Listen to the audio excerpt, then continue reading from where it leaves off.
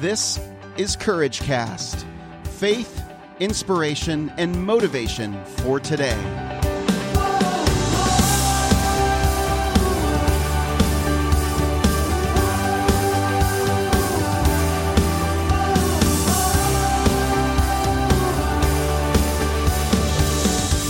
Hey everyone, this is Eric, and you're listening to the Courage Cast.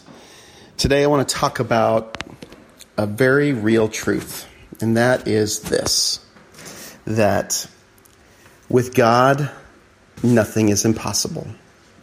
With God, all things are possible. That's another way of putting it. I'm going to read from a message that I'm going through the Bible in 1 year, and this one in particular was so good that I just had to share it with you. First, I'm going to read a scripture, and then I'm going to read the message. From Matthew 19:16 through 30. Just then, a man came up to Jesus and asked, "Teacher, what good thing must I do to get eternal life?" "Why do you ask me about what is good?" Jesus replied. "There is only one who is good. If you want to enter life, keep the commandments." "Which ones?" he inquired. Jesus replied, "You shall not murder. You shall not commit adultery. You shall not steal. You shall not give false testimony. Honor your father and mother and love your neighbor as yourself." "All these I have kept," the young man said. "What do I still lack?" Jesus answered, "Well, if you want to be perfect, go, sell your possessions and give to the poor, and you will have treasure in heaven. Then come, follow me."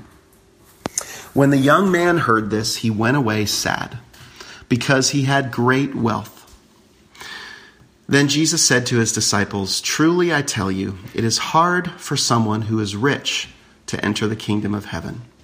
Again, I tell you, it is easier for a camel to go through the eye of a needle than for someone who is rich to enter the kingdom of heaven." When the disciples heard this, they were greatly astonished and asked, "Who then can be saved?" Jesus looked at them and said, "With man this is impossible, but with God all things are possible."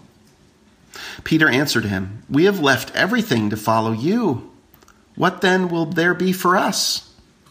Jesus said to them, "Truly I tell you, at the renewal of all things, when the Son of Man sits on his glorious throne, you who have followed me will also sit on 12 thrones, judging the 12 tribes of Israel. And everyone who has left houses or brothers or sisters or father or mother or wife or children or fields for my sake will receive 100 times as much and will inherit eternal life. But many who are first will be last, and many who are last will be first." Do you sometimes find yourself facing a seemingly impossible situation? It might be a relationship that seems to have broken down irretrievably, or an issue to do with health, finances, or something else where change seems impossible. With God, there is always hope, no matter how bad things look. Nothing is impossible with God. His power makes all things possible. The context of Jesus' words that with God all things are possible is the account of the rich young man to whom Jesus calls, "Come, follow me." He tells him, "Go sell your possessions and give to the poor." But it is too much for him to give up, and the young man goes away sad. Jesus points out how hard it is for the rich to enter the kingdom of heaven. Yet with God, all things are possible. Jesus says that humanly speaking, it is impossible for anyone to enter the kingdom of God. Worldly riches are of no help. In fact, they are more of a hindrance. Jesus says it is easier for a camel to go through the eye of a needle than for the rich to enter the kingdom of God. Some people have suggested that this is a reference to a gate in Jerusalem that was called the Needle's Eye. A camel would need to unload all it was carrying on its back to go through it. Other people have pointed out that a word very similar to camel means a sort of rope Maybe he was talking of threading rope through the eye of a needle. These attempts to rationalize the words of Jesus miss the point. The point is that it is totally unthinkable for a camel to go through the eye of a needle. But what is impossible in human terms is possible with God. In answer to the disciples' question, then, who has any chance at all? Jesus looked hard at them and said, no chance at all if you think you can pull it off yourself. Every chance in the world if you trust God to do it. In this world, the rich, the powerful, and the famous are the ones who people look up to as first. The poor are looked down on, ignored, or seen as last. But in the kingdom of heaven, the reverse is the case. Jesus says, but many who are first will be last, and many who are last will be first. This is God's powerful upside-down kingdom. Jesus asks the rich young man to give to the poor because he wants the man to place his trust in him, and because the poor are such a high priority in the kingdom. They should be for us too.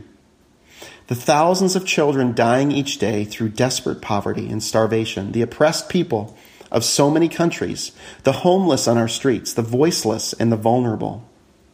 Jesus rarely told people to give away everything, but in this case he did. For everyone, there is a cost to follow Jesus. There is the cost of being willing to fly his flag in a hostile world. There is what may seem to be a cost of giving up things that we know to be wrong. Whatever the cost, it is nothing compared to what it cost Jesus to make eternal life possible for you and me. It is nothing compared to the cost of not following Jesus. The rich young ruler missed out on so much. Furthermore, it is nothing compared to what you receive. And everyone who has left houses or brothers or sisters or father or mother or wife or children or fields for my sake will receive 100 times as much and will inherit eternal life. Jesus promises that for everything you give up, you will receive far more in this life and even more significantly into eternity with Jesus. Lord, help us to be willing to give everything we have for the sake of the kingdom of God. Thank you that the greatest and most enduring riches come from following you, Jesus. So I just wanted to ask, what comes up for you as you listened to this message? This has always been a very difficult message for me to hear because it means that I actually do have to give up something. But yet it's also really reassuring because what I'm giving up is returned 100-fold. Up to 100-fold, he says. So it's worth it. But it's still hard. That doesn't change how hard it is. But I love the visual of that with God, everything is possible. He makes everything possible. It's a great example of how to live in the possibility, live in the God possibilities of your life. Well, that's it for me, friends. Share about this in the Courageous Community on Facebook. Tell me what you think. And go share this podcast with as many people as you can. I appreciate you, friends. I'll be back again. I'm Eric Nordoff, and this is the Courage Cast.